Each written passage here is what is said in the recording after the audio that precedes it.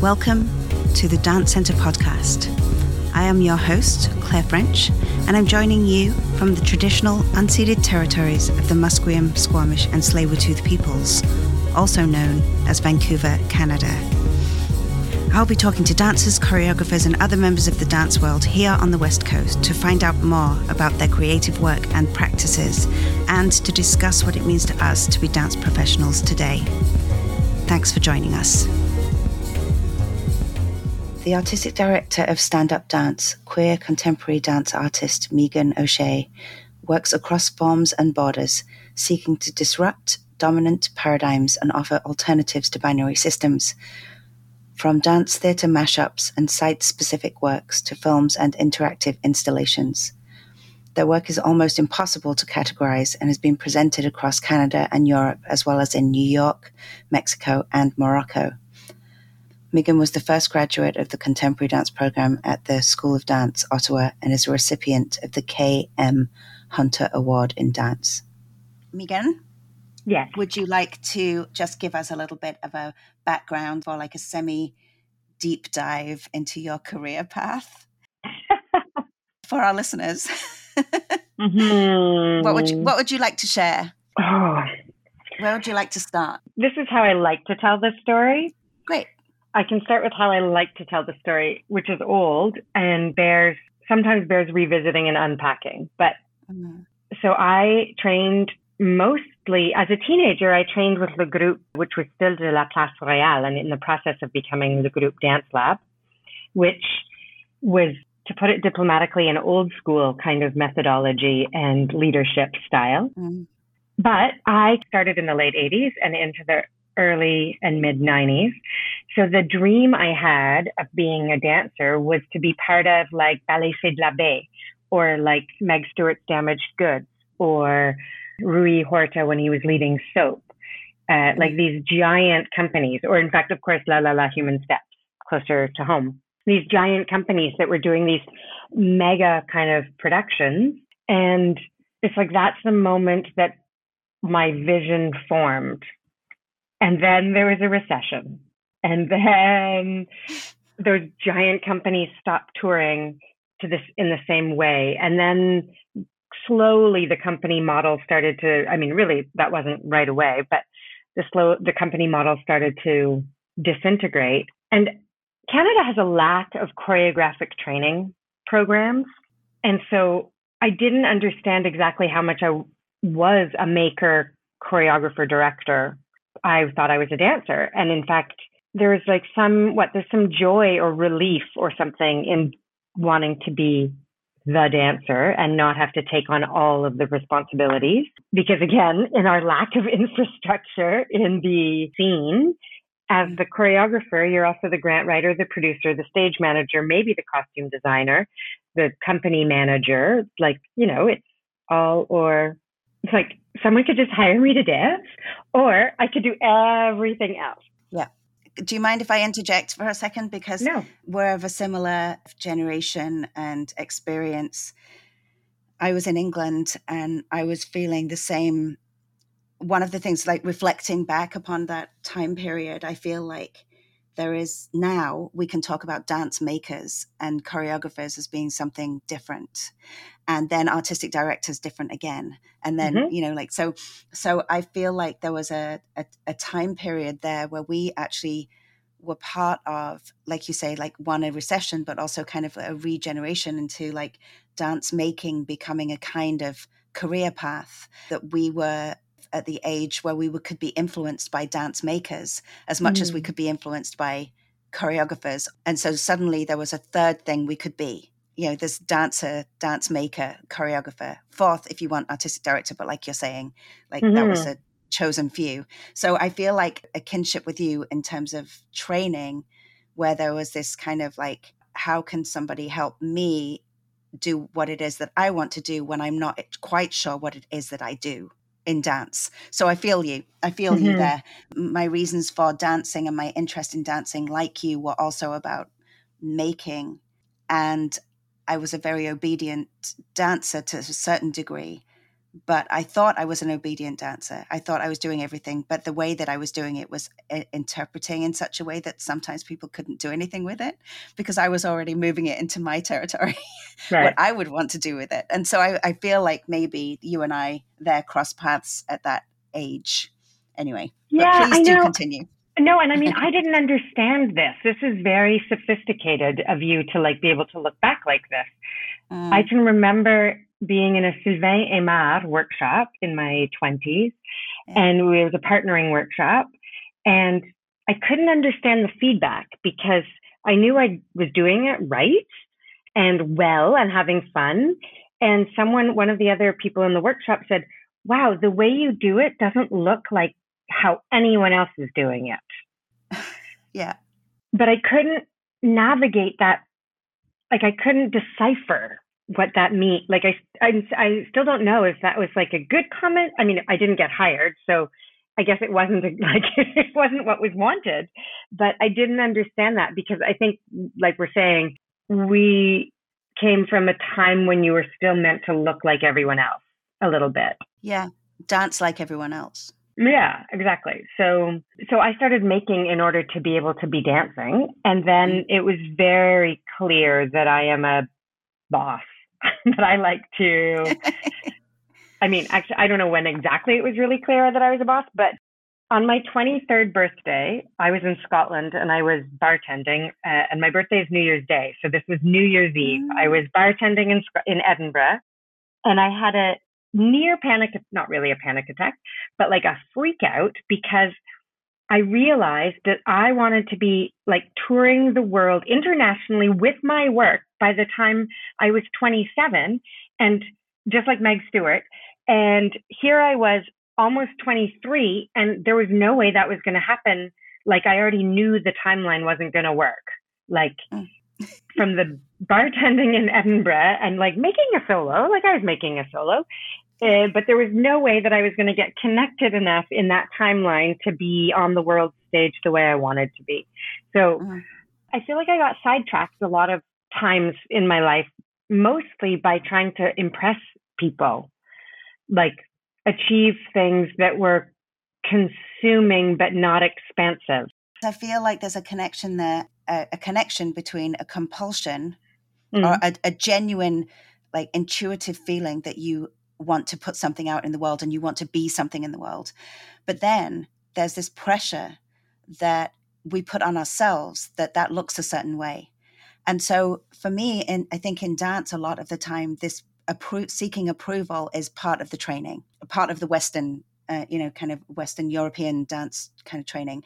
And then people pleasing goes hand in hand with that training. And so no wonder that your compulsion to create and become famous would also be cart before the horse, would be like you wanting to be in that position before you'd been able to actually articulate for yourself what that looked like. So let's pick up where you poured your last pint.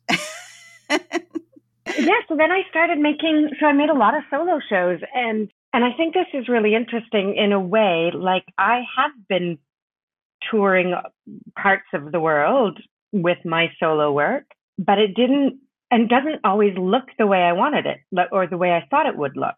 So historically, I get a small or medium, small gig somewhere with in any place, could be across Canada, the States, Mexico, and a bunch of Europe and some of the geographic Europe, let's say, and all of those countries. Whenever I get a gig, then I expand the gig and I go like, where can I teach in the neighborhood? And I'd like to offer some workshops, and I'd like to engage. And I don't know, maybe there's a teenage company and I can set a piece for them, or who knows what. But I tend to pack in so that each time I'm somewhere, it is a duration and there's as many activities as can happen as possible.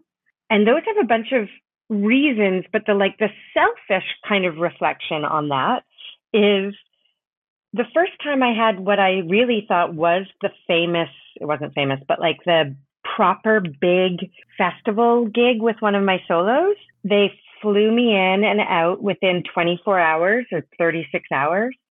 I met only the crew and for 5 minutes the artistic director or something. My show was early in the evening, and I was going to meet people after all of the other shows, but I couldn't come down after the show enough to go see the next show. So I ended up sitting in my hotel room by myself talking to my mom on the phone. Like I was somewhere in Europe, and she's in Canada, and I was like, wow, I finally made it. This is the full glamour one. Like I didn't meet anyone after the show because they all ran off to the next show because it was a festival. But it was the one that they paid for all the travel. They booked me in the hotel. They gave me a per diem. They gave me a proper fee. Like it was all the things, I did, like I was in the newspaper, like whatever, all the good things. Right. But I was like, this is terrible. I'm going back to my, bigger community engagement model where like, I don't care if I'm not in the fancy theater. I would rather be in the warehouse stage where people are hanging out. This is, while I made solos, I also thought there's an irony to, like, I'm one of the most social people. I'm such an extrovert. So the process of doing the solo part alone is terrible. Like I love performing, obviously. And I love the exchange that happens in that moment. It's like the rug being pulled out from under your feet. If that stops like 10 minutes after you're done, and you walk out into the theater lobby and it's empty already, or whatever. This is like, that sucks. That's not how I want to do this. Yeah. So then I sort of recommitted to that model that I'd been developing sort of intuitively, and sort of got clearer about articulating my values. Yeah. So let's talk a little bit about that, because from the information I was given as research for this, and this idea of a slow tour model was a phrase that is attached to you in this, connected to your work here. And I love that. I think, in my notes to you as well, I put that I'm familiar with a similar model in the UK that has a kind of community outreach component to a traveling piece. And so I think what I'd love for you to talk about a little bit more, and for you to feel like you can give this a bit more attention in this podcast for the listeners, is you've already talked about how you connect with the local community in many ways, but I feel like there's another level of that where you can almost like unpack the work and the research that you're interested in, and the work itself and choreography itself, by reaching different groups of people, and by staying in a place for longer than just what you're talking about, just being flown in for the performance, then walking outside and nobody's there, and then you get on a plane and you go somewhere else and you do the same thing, and you say hi to all the tech crew, and all the tech crew in all of these places and they're the only people you meet. Yeah. And so I love that you have this idea of this slow tour model. So could you talk a little bit maybe about how most recently, because you have been in residence in lots of places, how that's kind of panned out for you a little bit, or, maybe not necessarily where it starts. I think you can use that in the cycle, but just your different experiences of this idea of the slow tour. Yeah. I mean, part of it is that to create a good working environment. So now, the piece that I've been working on now for the last couple of years, and that we are bringing to the Dance Center, is Anatomalia, which is an ensemble piece. And so, having started this piece during the pandemic and working with an international cast and team of collaborators, assumptions and understandings and misunderstandings and what people can deal with, and mental health. And there's a really big range, and I'm pretty good at moving fast, and I'm very good at moving by myself. But when we're responsible for more people and traveling as a pack and needing to make group decisions, and the human-centeredness that is not just a budget-centeredness, in order for sustainability. And when we talk about sustainability, it has to be all kinds of sustainability. So part of the impulse is to create good experience for everyone. So we are like 7 or 8 people on tour, and I want them to engage I mean, there's lots of reasons for having a really slow tour, which is in this project, we have a chorus of local folks or a group of local folks who will perform as the chorus alongside our core cast of 5.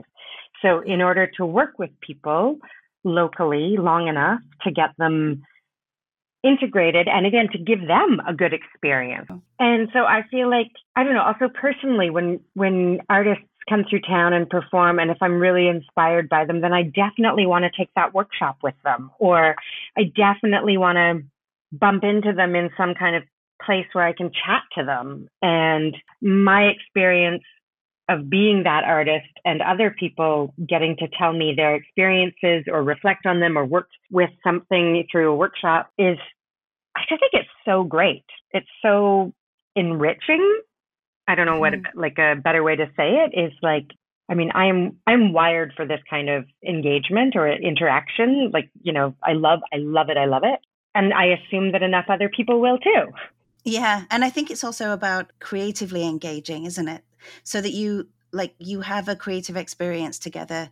So then the level of conversation can tie in to being artists, traveling artists, can tie in to being artists within a city or artists in an environment where there is a level of at which, you know, there's lots of unsaid connection. There's lots of speaking that happens between bodies that isn't verbal, you know, it's so lovely to be able to feel like you can do that in another country, in another city, rather than just the people that you often work with.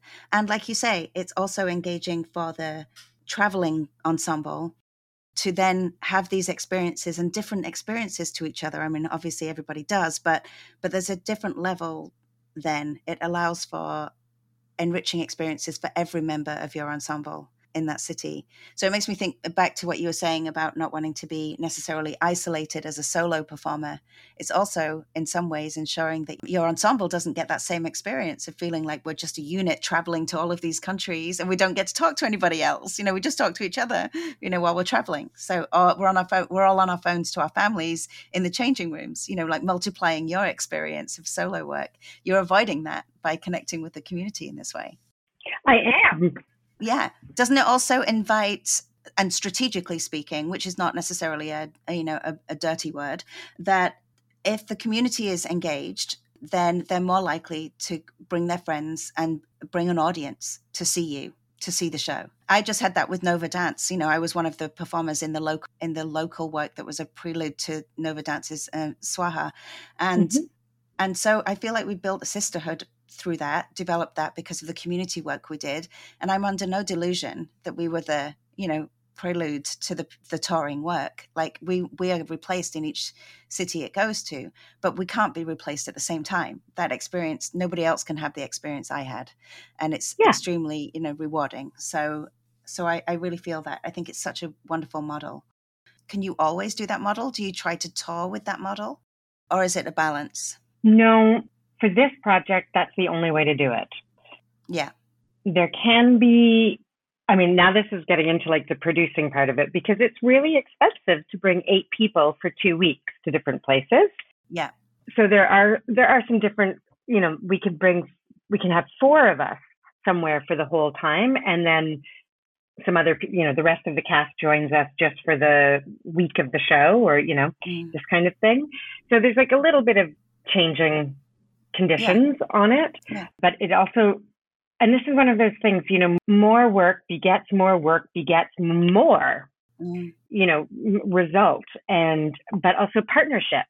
So part of this is like in Vancouver, we're partnering with Rainbow Refugee, which is this very cool organization that supports queer folks who've come to Canada as refugees. And this is building interesting bridges. And this is a bit of a new thing, you know, like we've, in the last not so long, I have agency that I didn't used to know I had.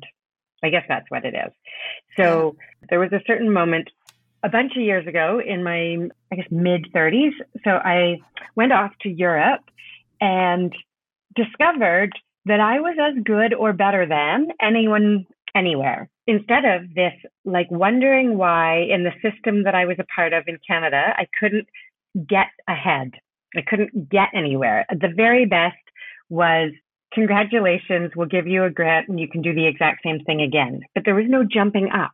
There was no moving forward. And I can remember coming back from a summer of doing all the workshops and teaching some and performing some in Europe and saying to a grant officer, hey, I'm good enough. And she was like, of course you are. But I was like, yeah, but the system tells me I'm not. Oh. And she's like, I know the system is difficult, you know? And I was like, okay, well, but until now, I have been like this like self-imposed oppression thing where I assume that it's me that is not good enough and always competing against or to try and find space in the system. And the system is just not making space. So part of that is deciding to like throw the net wide and be happy and willing and excited and curious to work anywhere and discover the conditions and assumptions and perspectives and different contexts in all different places, which is like humbling, constantly humbling, because you can never know anything. Because what you are really sure of, you end up somewhere and the way that they look at that whatever it is so different and justified that you're like, oh yeah, my you know, firmly held value or belief doesn't work in this situation at all. Right. And that's super, I mean, it's humbling. It keeps one agile and adaptable. So I think the skill, there's something about this, there's a skill actually, and it's a skill that you can develop from this kind of work, which is to recognize that. Because not everybody would be aware of it being interpreted differently. It would just be seen as interpreted wrong.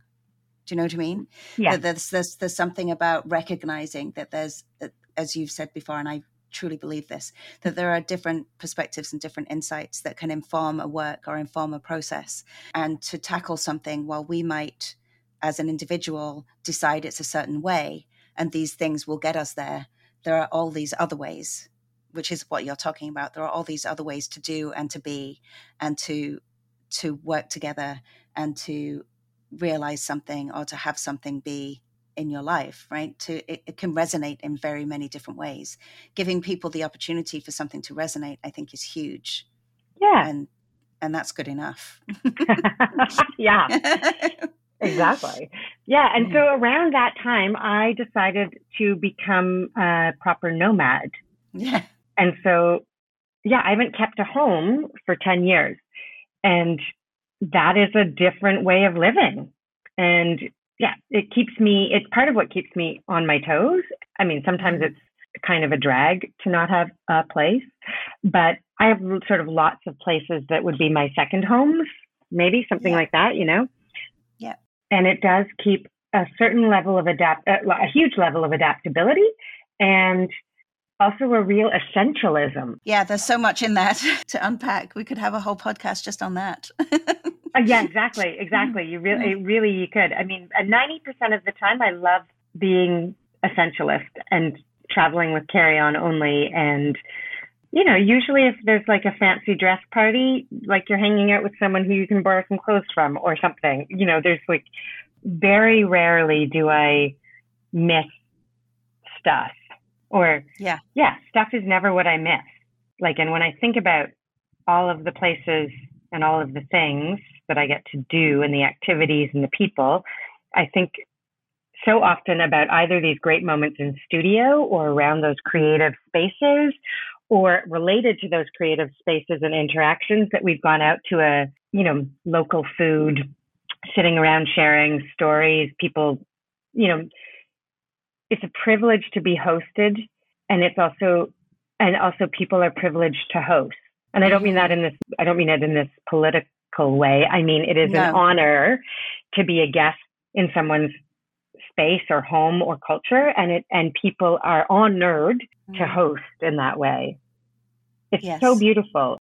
A couple years ago, I had the occasion to do a project in Skopje, North Macedonia, which I just didn't know a whole lot about before then.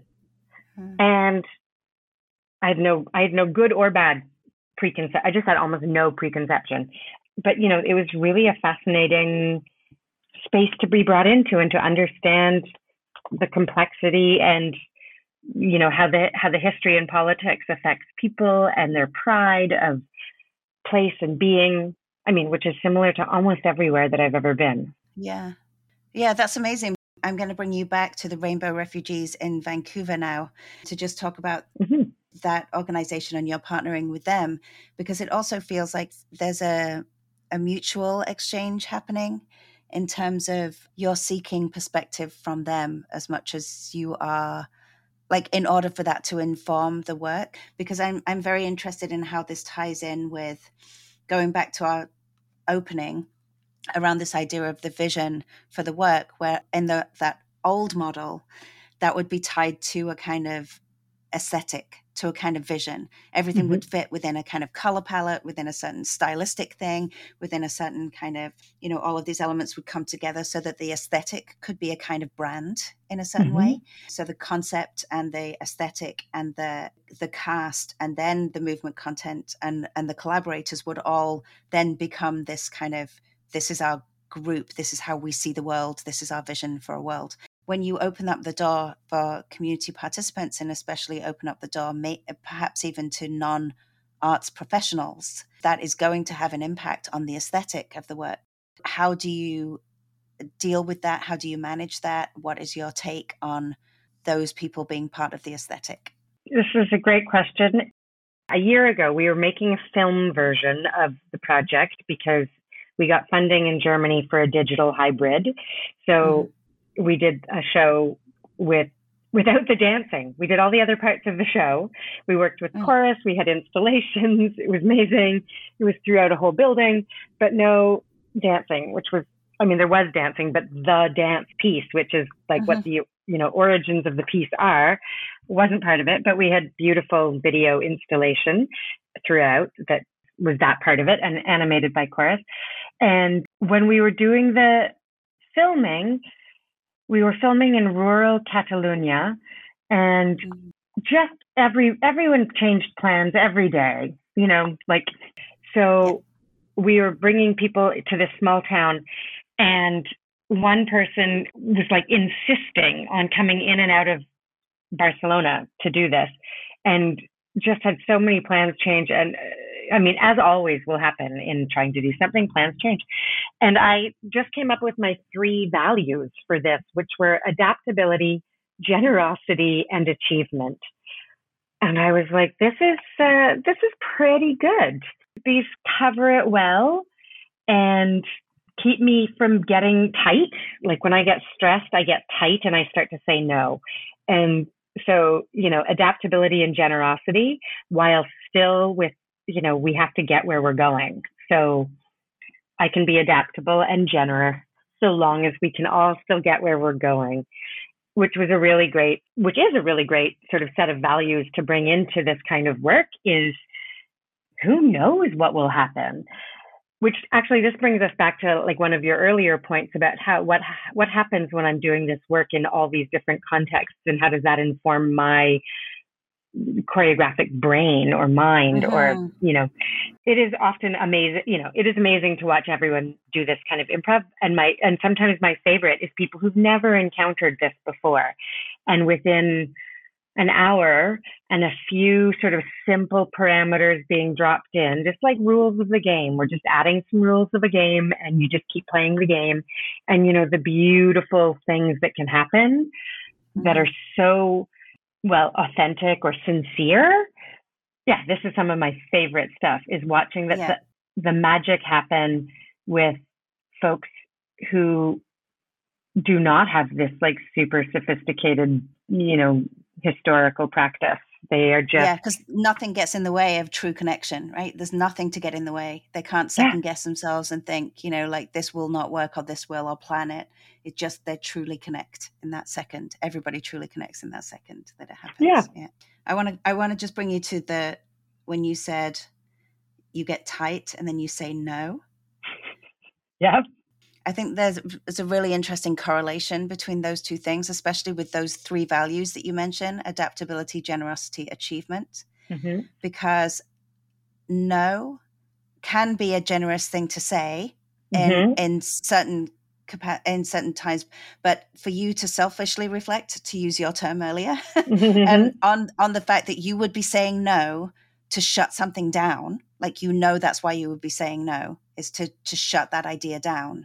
In that moment, for you to then be generous with yourself and with the other people in the room, you are also realizing that your no would stop people from achieving something that maybe you don't recognize yet. Like you would stop them on their path to be able to experience, if you like, this idea of ensemble thinking, or feel their own bodies in the space. I think it's just a lovely kind of moment to realize that even when one of the values is generosity, we still have to pay attention to that being a rule that we don't practice ourselves, like we're holding ourselves accountable to the same values. Yes. As a director, as the person in the room who is looked to lead, there's also, we hold ourselves to the same values at all times. That's something I've researched and written about in my own work. But yeah, I find that really interesting.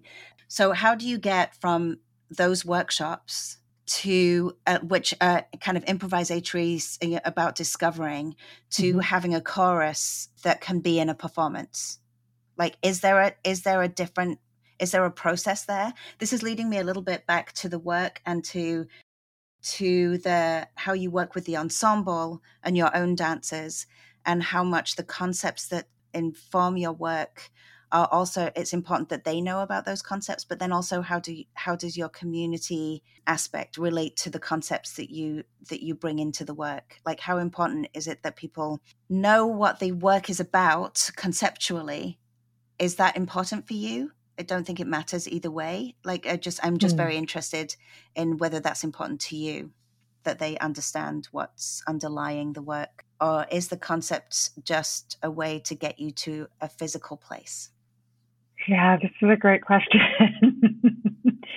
And for sure, during all of the creative process, I really fluctuated between how much to include everyone in the ideas, and really, because the work is talking about trauma, and it's my trauma, and it's the most autobiographical work I've ever made, except for it's also the most abstract work I've ever made, and really took the occasion to amplify impact by multiple bodies, or explore the potential of multiple bodies, instead of me in my solo work doing like storytelling and dance and science experiments, kind of, which is, it's not that it can't be, it's just, well, I guess I've just never done it the other way, and I decided it was time to do it the other way. And back to that thing about the giant pieces and companies I wanted to be part of when I was like 21 or 22. In fact, I just want to be making that work. Like, maybe I wanted to be in that work, I don't know. But what I really wanted to be doing is making this big work. So this is like, in fact, I've made sort of grand and intimate solos with a really DIY aesthetic for a long time. And then this is DIY in another way, because now it's sort of eco-sustainable and repurposing things.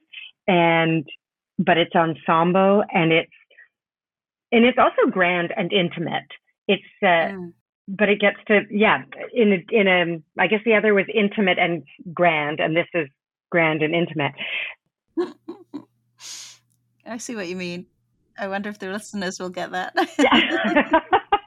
The solos were intimate because they were small, but they were grand because they had so much detail and transformation and imagination, and this like DIY aesthetic of making stuff, like of the set design and the like the multi-use of stuff to change meaning and context throughout a work.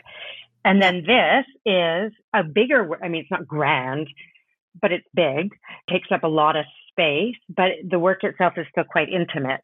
So it's just a flip of it. But yeah.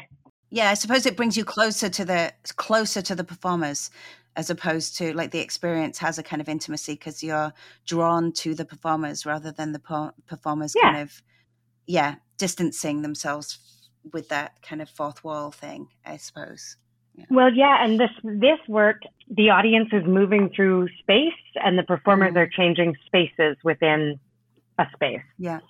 or the audience can change their relationship to the performers. They can be they can whatever. So hopefully there's lots of intimacy or the potential. Yeah, feelings of intimacy, sensing intimacy. Yeah.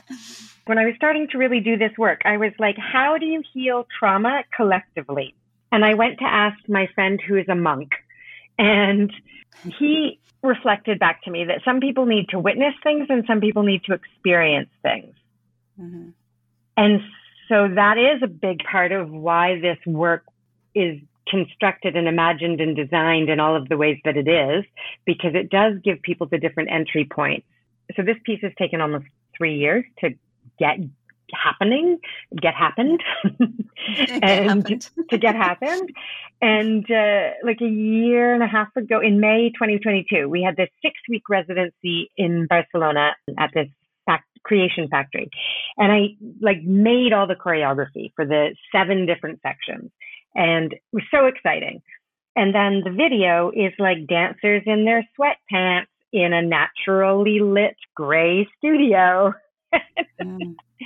And I was like, so, I mean, if you are used to watching like that, then you can imagine. But if you are not used to watching like that, the excitement, with the thing I envision cannot be seen in this way when you are looking at dancers in their sweatpants, kind of. So then I made a whole bunch of collages that were like my expression of a different way of expressing the feelings of all of this. And that has really resonated with people. And I was like, this is so smart. I don't need a postcard that is like high kicks. I need a postcard that is collage, that is like kind of visceral. And so that aesthetic then informs the designers in making everything else for the show. So when you work with your dancers, you talked about choreographing all of the 7, or like you talked about you coming up with these ideas and you creating the choreography. And then with your dancers, is it a matter of seeing how they interpret your choreography, or is there room for, and we don't need to go into a lot of detail, and I'm sure this changes with each work that you're making, but when this is about something so personal to you, what happens with your dancers in terms of exchange of ideas, or when they're interpreting movement, there's an element at which that movement is very personally attached to you and your story. Is it enough? And of course it's enough for them to take, interpret it and that to become content. But more, my question is, for your process, like, is that an experience where you become witness to how other people have kind of are embodying your movement? Or is there more of a kind of discursive relationship? Or do you allow things to morph and change because these other bodies and these other people maybe inject that material with their own experiences? Is there room for that? Or do you purposefully stay away from that? Or how does that manifest? It's a complicated one. And you already mentioned that it's delicate and complex, and complicated. So I feel like there's something in that. I feel like that kind of in some ways unpacks an element of what you mean by that, how delicate and complex the issues are that you're dealing with, let alone the time that we're in and what we're all experiencing collectively. Yeah. So I was really lucky that the first, 8 weeks that I had to work, I didn't know really what I was making. I didn't know what each of the sections would be. I knew the broad trajectory.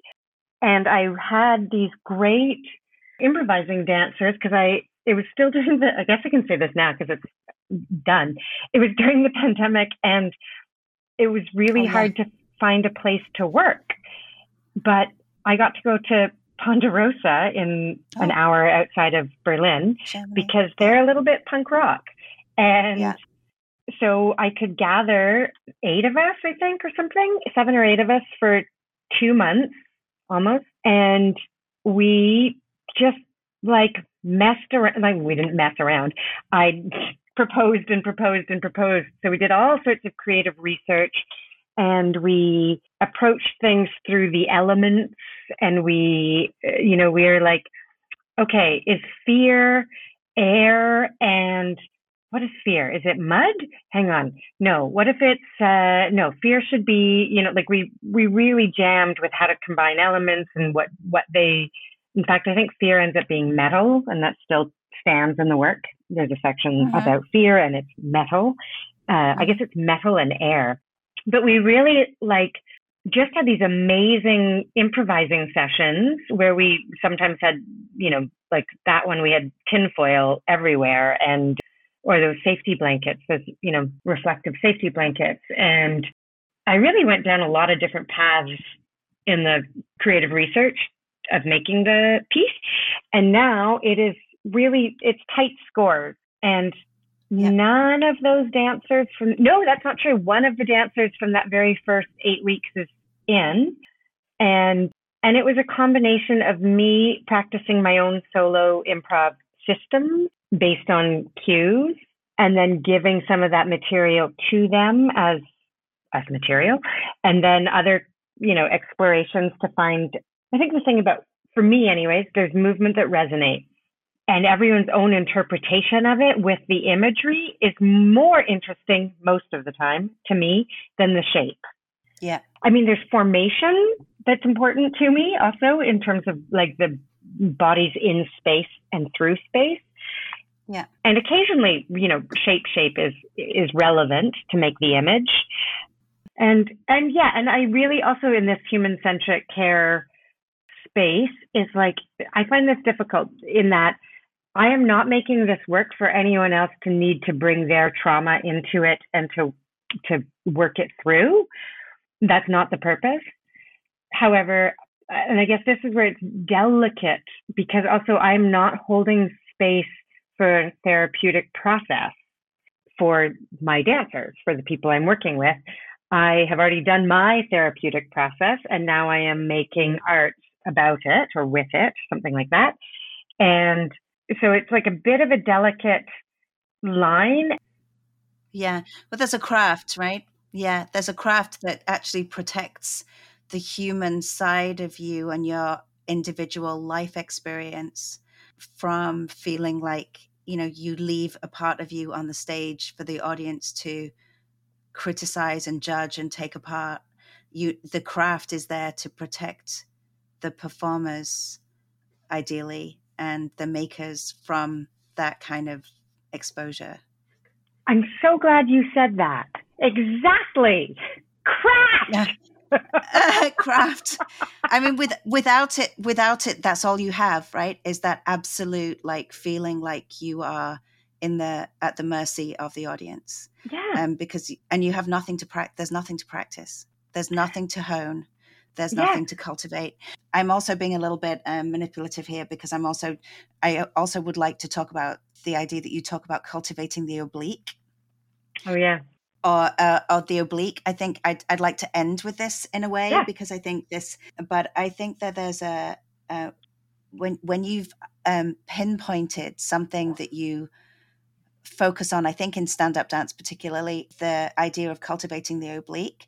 From what I understand of that, it is something to do with craft. It's something to do, and very particularly something to do with, and please correct me if I'm wrong, but something about finding ways to be off kilter or to tilt in the body or to play with falling off or to play with, so it's not necessarily the vertical, fully grounded experience. There's always this element that everything can kind of go off the rails, or you have to you're cultivating that space. Am I right? Is this part of the practice, or have I overinterpreted the phrase?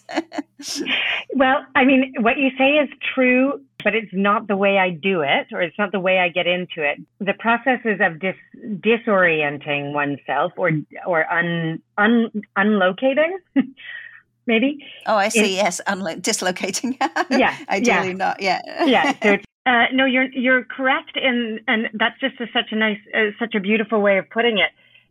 So for me, I do a series of switches in movement motif that address all of the dynamics of something, to keep switching, but to opposites, except for opposites aren't on a line, opposites are in a circle, basically. Or whole.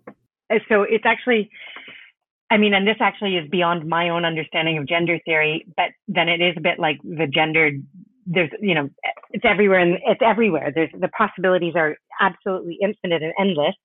And we have been sort of conditioned, and this is actually, it's how I research materials to go with an idea or a concept or a theme.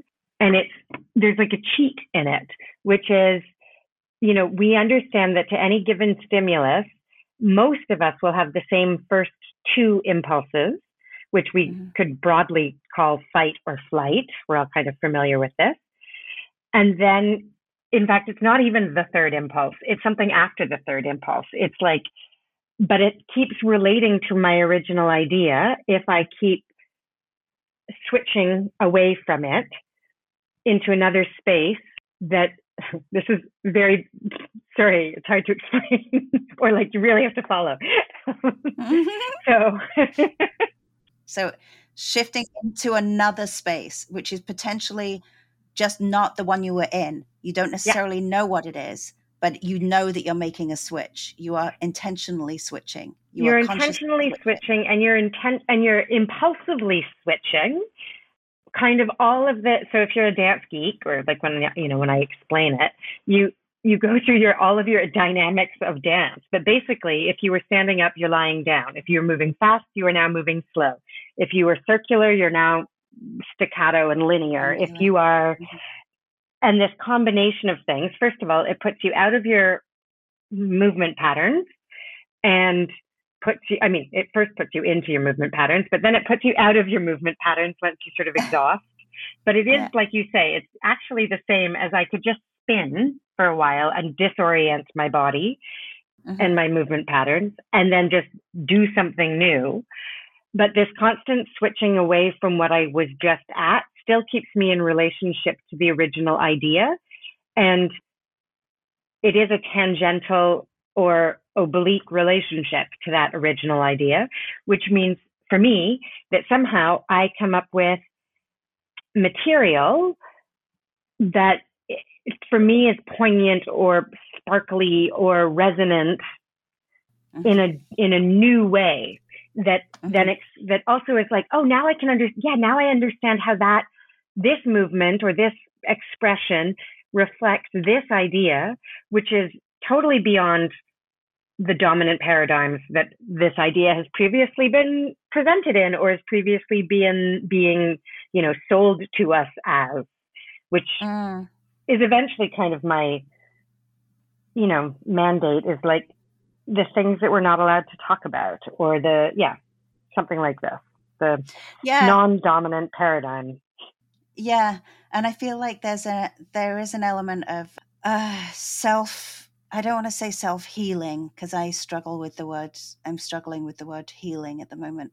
And, and we can find it in ourselves, but a lot of the time we do find it by connecting to others, which I think is a very important aspect of it, that we're all imaginative beings and creative beings, but sometimes it takes, us being able to converse with another person or move with another person to trust it, or pay attention to it. So I think that's very exciting.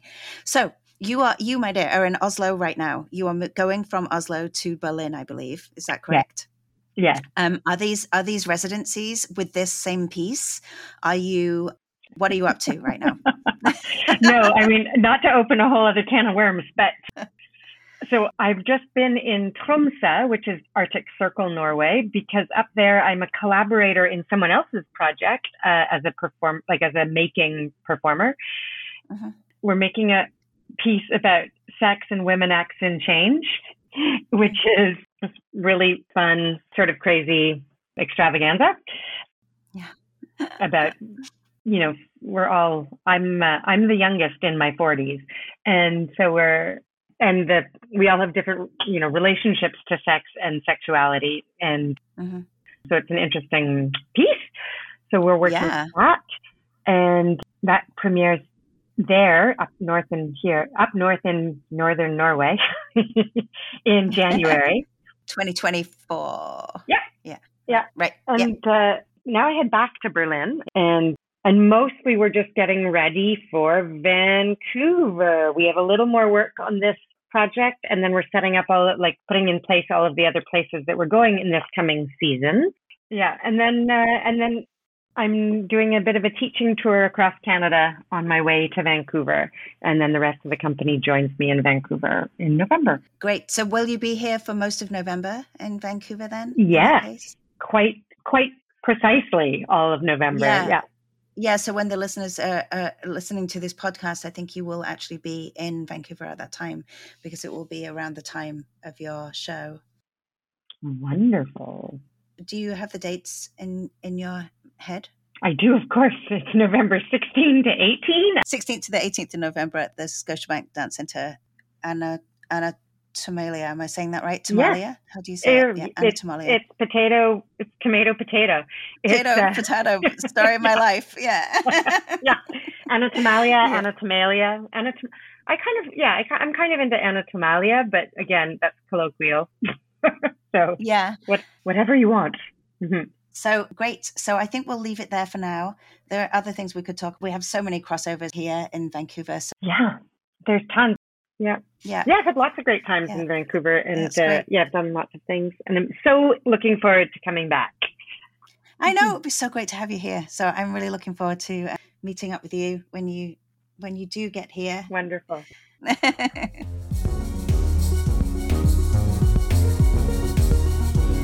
Thank you so much for listening.